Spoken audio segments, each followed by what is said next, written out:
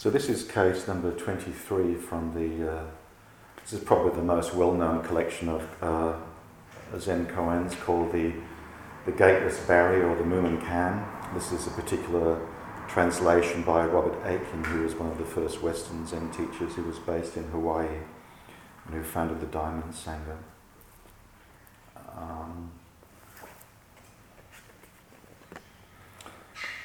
So the case is called Hunan, Neither Good Nor Evil. So Hunan was the sixth founding teacher in China, often referred to as the sixth patriarch, the last of the patriarchs. No, he wasn't actually. There was a few that came after him as well. Eventually we found our way to having some female teachers. What's the female equivalent of patriarch? Matriarch, isn't it? Matriarchs. So this is each koan has what's called a little case, which is usually a little story about an encounter between a Zen master and a monk student. So this is the case. The sixth ancestor was pursued by Ming, the head monk, as far as Tao Yu Peak. Apparently Ming, the head monk at this time, had been a general in his previous life.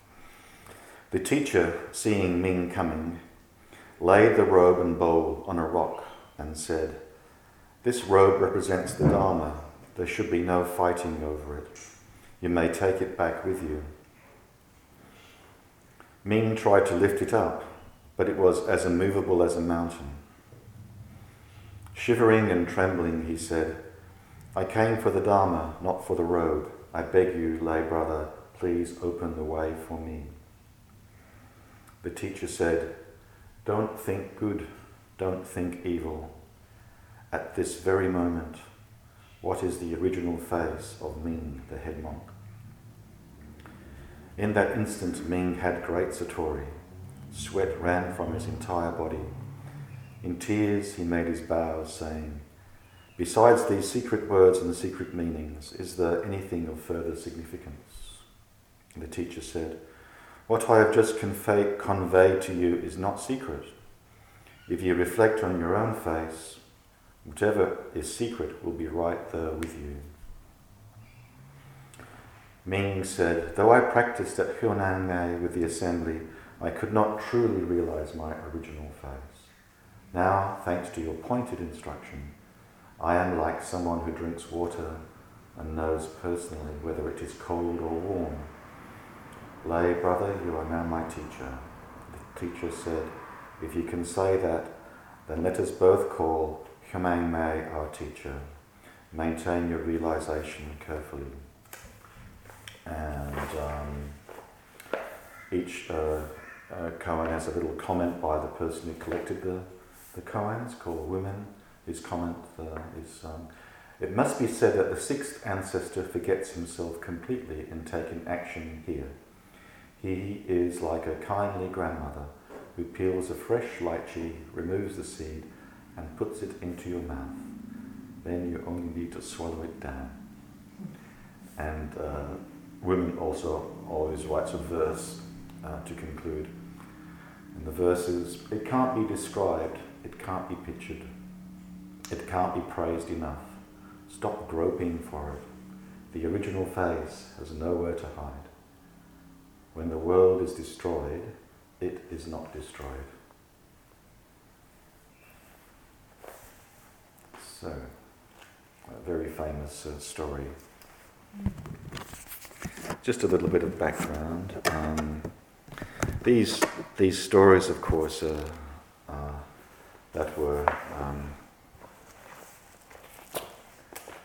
collected and became part of the Zen tradition are a little bit like this particular one in particular is a bit like what would be the Western equivalent, something like the Arthurian sort of stories in a way. So they're partly based on some historical reality, but also um, kind of mythological or legendary, or or written in a way to support the lineage and the I guess the power structures of the Zen Buddhist tradition in that time. But so take it a little bit like it's not a literal kind of story, but it's more like a King Arthur kind of story. And in the Zen lineage, the sixth ancestor is a very important figure, kind of like King Arthur. And it has another sort of similarity with the Arthurian mythology, or the mythology around the Grail. Was that the hero in this instance? The background to that story is that the sixth ancestor lost his father was a government administrator, and his father died when he was very young. And so he lived with his mother in a little town in southern China, I think, either northern or southern China. And when he was they were very poor, and so he would help his mum out by chopping firewood and selling firewood. And then, as the story goes, one day he was selling firewood, and there was a Zen monk was walking through the town and reciting the Diamond Sutra, and I can't remember the exact part of the Diamond Sutra, but he heard the sutra being recited, and he had an immediate kind of realization or understanding, and the desire then to become a monk. And so he discussed it with his mother, and the neighbours said they'd help out, and so he went on this long journey to northern China, to this teacher, because he asked the monk, "Who's your teacher?" And the teacher was the fifth ancestor, Hongren. And when he arrived, he gained admission and actually had an interview with Hongren, who was the abbot of this particular temple, and the Hongren said to him, where have you come from? And he said, I've come from in southern China. And the teacher said, they're all barbarians from southern China. What do you know about the Buddha Dharma? And the young man replied something along the lines of, it doesn't matter whether you're from southern China or northern China, we're all kind of equal or one in the Dharma, in Buddha Dharma. And so the abbot saw this young fellow had some potential, so he sent him to work in the where they would husk the rice, so it just became doing labouring with the husking of the rice, and a few months went by, and the Hongren decided that it was time for him to retire, and wanted to choose a successor, and there was another monk there, I forget his name, but he was the another senior monk, who was seen as being the most promising successor to Hongren. And so Hongren decided to invite the monks to write a poem expressing their understanding. And so the monk who was really promising, the senior kind of monk, he went out one night and he wrote the poem on the wall, and the poem that he wrote was this: the body is the Bodhi tree, so Bodhi awakening. The Bodhi tree where the Buddha sat and awoke. The body is the Bodhi tree. The mind is like a clear mirror. Moment by moment, wipe the mirror carefully. Let there be no dust upon it. Now, the the young man who was going to become the sixth ancestor, also part of the story was the fact that he was illiterate. So he had no education at all. This is another part of the Zen mythology, the sense in which Zen is something transmitted outside the scriptures, and you don't need to be a scholastic to understand it or grasp it or realize it. And so he couldn't read the actual poem, so he asked one of the other monks to read the poem for him. And so then he had his own poem, and he recited his poem and asked the other monk to write his poem. And so the young man's poem was this. Bodhi really has no tree, the mirror too has no stand. From the beginning there's nothing at all, where can any dust alight? And so the following day, the abbot, the fifth ancestor, recognized that the second poem was kind of like a little bit of a deeper understanding. And so in the middle of the night he called the young man to his room, and he gave him his robe and his bowl. These were the mythological robe and bowls that had come down from Bodhidharma, the Indian monk who came from India to China. This was the robe and bowl of Bodhidharma. And so he gave them to the sixth ancestor. He was the last person to have the robe and bowl. I think they were buried with him somewhere. And he said, look, the monks are not going to be very happy about this. And so you better make a getaway and just sort of, chill out and hide away in the mountains for a few years before you start to teach. And so apparently the fifth ancestor, the abbot, took him down to the river and just literally rowed him across to the other side. That kind of sort of metaphor in Buddhism, take you to the other side, and so the young man then took off into the mountains where he was going to hide out for a while before he would start teaching. So that's the background to this story. And in this story we have a very upset senior monk called Ming who's chasing after him. Another little bit of background to this in East Asian Buddhism is the fact that, and it's probably an important background, to appreciate that one of the teachings of East Asian Buddhism was known as original enlightenment. Original here meaning inherent or innate or intrinsic. It was the view that all beings are already enlightened or awakened from the outset, and it's very accessible in the present. So, like it was a teaching that was counter to the kind of other teaching in Buddhism that it took, lifetimes upon lifetimes of accumulating merit and getting reborn and eventually becoming enlightened. So it was very much countercultural to that kind of teaching, and quite radical in that way. And it also taught that not only human beings, but all beings, ants and crickets, mountains and rivers, even non-living beings like rivers and mountains, the whole of creation, or everything's inherently Buddha.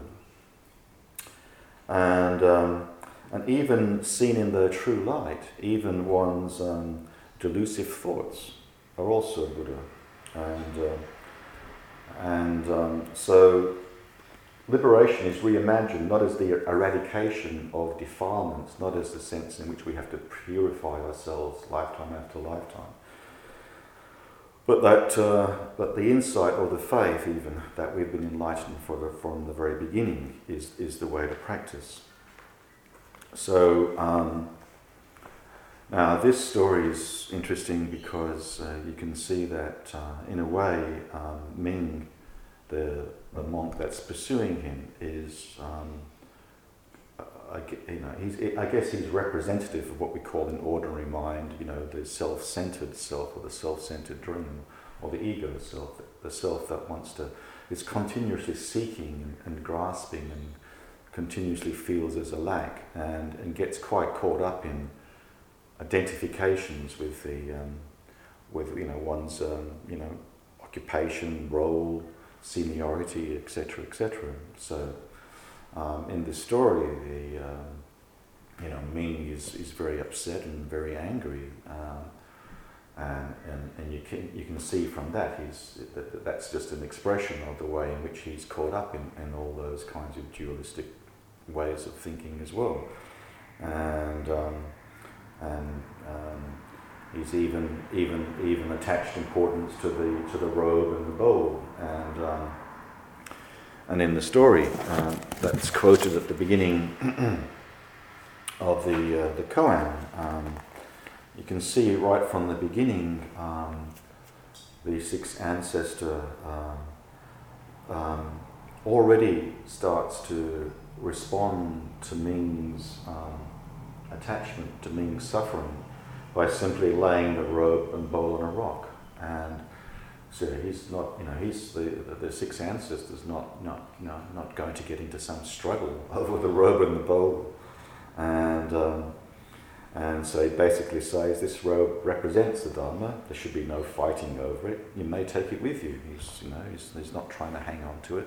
So right there is a teaching, and I guess at that point the Ming, the monk who's pursuing him, comes to a stop, and although he's still caught in this wanting to grasp it, so he tries to lift it up, but he can't move it, and this is quite obviously quite perplexing to him, and so he's already there starting to, I guess, he's something about that in the story where he's then moved to kind of a little bit more not being so certain in his knowledge or understanding, and so a little bit of maybe a little bit of not knowing as Kritenda, or some curiosity, and so then he says to the sixth ancestor, well, I came for the Dharma, not for the robe. You can see the difference between the two. And then he says, I beg you, please open the way for me. So all of a sudden, he's in that moment, his mind is more open. And I guess it's that point that where the mind enters that sense of openness or not knowing, when we've let go of all our ability to try and figure things out intellectually, that the mind is poised for a deeper understanding to arise. And so it's just at that point when the verse describes him as placing the lychee in his mouth. It's that sense of that ability of the teacher to respond at that moment with just the right words. And so when he says don't think good and don't think evil, that's a kind of summation of let go of all thoughts, let go of all discriminating mind, let go of all the dualities that we normally create, and letting go of all that thinking right now at this very moment. What is your original face? What is the original face of Ming, the head monk? And so Ming has to let go of all of that accumulated knowledge, his role, his position, and right there and then, what is the teacher is teaching him? What is the Dharma? And Ming has a realization of that. And but even then, even when he's had a realization of that, he's still a little bit of that sort of doubt comes back in almost immediately and says, yeah, but is there anything else? Is there any other secret words? And no, the teacher says, no, nothing is hidden. There's nothing secret about your original face. And so they, and then at the end where he says, let us both go back to call Huang Mei, that's the fifth ancestor, our teacher, and maintain your realization carefully. So in our practice, it's kind of like, what the verse describes as can't be described, can't be pictured. The original face has nowhere to hide. When the world is destroyed, it is not destroyed. Well, what is this original face? Sometimes this koan is really shortened into what was your original face before your parents were born. And again, before your parents were born, it's just kind of like this idea of going beyond all those kinds of identifications that we normally have. The Zen master Dogen has a poem which is called Original Face, and Dogen's poem is this: in spring the cherry blossoms, in summer the cuckoo's song, in autumn the moon shining, in winter the frozen snow, how pure and clear are the seasons. And that's just a lovely expression of the original nature. But also, when we look at the two poems, the first poem has merit as well. And in a way, the two poems, the first poem, which talks about polishing the mirror, and the two aspects of practice which are important. So in a sense, not all of us may be so fortunate as the sixth ancestor to have this a spontaneous awakening when we're very young, and maybe for some of us it is a little bit more gradual, and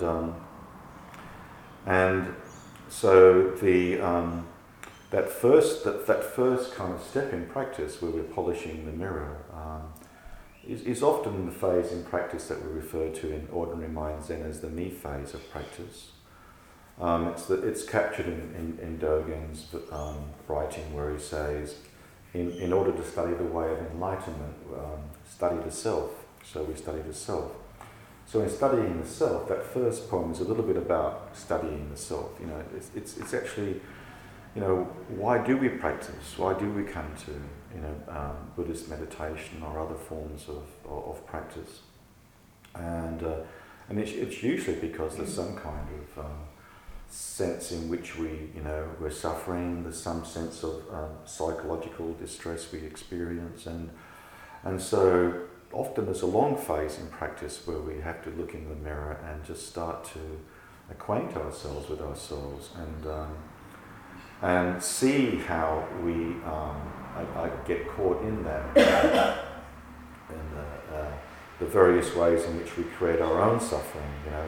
Typically it's summarized as how we either cling on to our self-identifications. We identify with lots of things, not only our roles and positions of authority, but we also very significantly identify with our feelings, our emotions. Sometimes we may, when we may. I was just recently speaking to a couple in my therapy practice last week, and they've been married about 20 years, and one of the partners that had this thing happen on their wedding night, which was very uncomfortable for them, and felt very, very angry that the other person hadn't acted differently, and that the person had hung on to that resentment for 20 years. It's still right now affecting their relationship, and so it's a sense in which that identification with I was right, the other person was wrong, and then that anger which is maintained is resentment. So that sense in which that anger is maintained as a solid block of resentment, which continues to arise every time particular circumstances arise, and so like a lot of our practice in the me phase of practice is about starting to see that and deconstruct that and see where we're caught, where we're holding on to stuff, and because it's very difficult to come to this realization of our original face without doing that sort of preliminary work. And so there's a lot of merit in that first poem, and but the second poem then is really that expression of when we actually have that experience of realizing that what we've been seeking all along is actually, that which is seeking is what we are. It's that sort of fundamental realization that the reality that we're seeking is what we are. See, in Zen Buddhism, it's not a person who gets enlightened.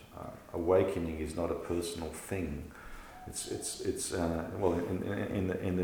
In the teaching that I'm familiar with anyway, it's more of the fact that in this notion of original enlightenment, reality itself is awakening. Reality itself is awakening to its enlightenment, and we are that reality which is awakening. But that's the penetrating, below what you might call our personal self or our ego self. All the various clothes that we wear, whether it's occupation or role or our personal history. It's letting go of all of that, and as Shohaku Okamura, another Zen teacher, talks about letting go of self-identification is a metaphor like taking off all your clothes to reveal the naked being, and that nakedness is reality itself. That's the refuge that's talked about in Buddha Dharma Sangha. The refuge is the reality of this moment. I'm reminded of an advertisement that comes on TV recently by the Surf Lifesavers,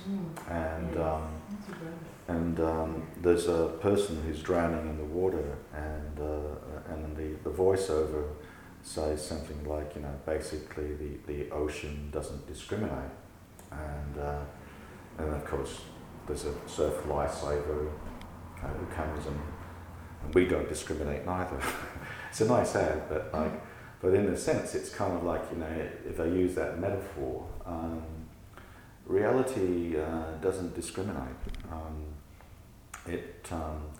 That's what's referred to as the equality in Zen practice.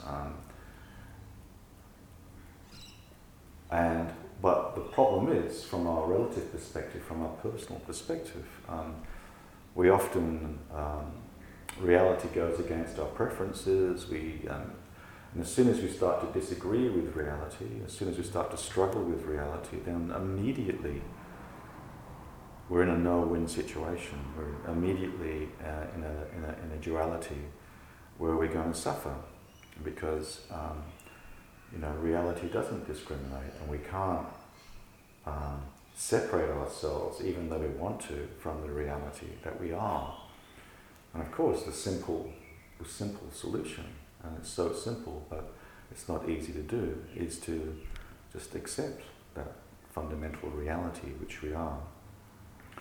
That's why in the Soto tradition, what we call shikantaza, or just sitting, is such a great practice for this realization. Because in just sitting, we're not sitting for any gaining idea, we're not sitting for any reward, we're not sitting necessarily, although often we start, and it's human nature. I mean, We will start sitting because we have some kind of, what Barry would say, curative fantasy, or we have some gaining idea. There's something we want to get from our sitting practice. And it might take years and years before we actually wear out the idea that we're going to gain something. A famous Soto master called Kodo Shiwatsuwaki used to say that Zazen is good for nothing. And this was one of his fundamental teachings. And it's still a very good teaching because it's so countercultural to how we're raised in the West, to pursue a goal, to constantly strive to improve ourselves. And so just sitting is totally not in that sort of framework at all. And in that just sitting then, it's because when Dogen was very young, his own personal koan was, well, if everything is fundamentally enlightened from the beginning, then why practice? And it's a good question. And so initially we do start to practice because we want to try and fix ourselves in some way. We want to try and feel better, and that's perfectly okay. But after a while, that's the first point, polishing the mirror. But after a while, we might just get some little glimpses that actually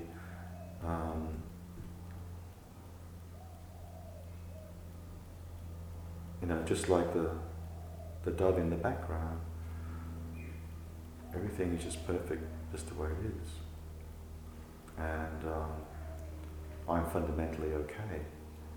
This is the realization that the Shakyamuni Buddha had when he looked up and saw the star, and saw that the star was just perfect, twinkling away just as it was, as he was, as everything was. Because when awakening happens, we're just fundamentally awake. There's no person that's become awake.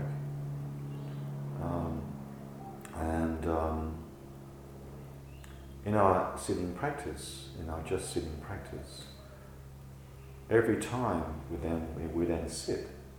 The reason when we say, why are you practicing? Practicing just to actualize that, what we already are. And what has been shown to be quite profound over all these many hundreds of years is this, just sitting either cross-legged on a cushion or on a chair. Just sitting is actualizing that fundamental awakening that we already are. And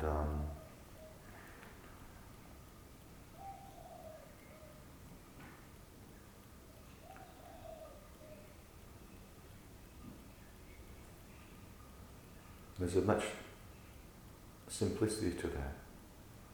And once we experience the profound simplicity of that, then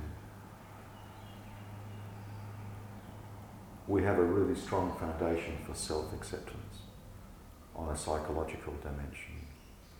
The just sitting practice provides a really strong foundation for letting go of our relentless sort of desire to, run ourselves down in whatever way we want to run ourselves down. That relentless desire to see ourselves as not being good enough.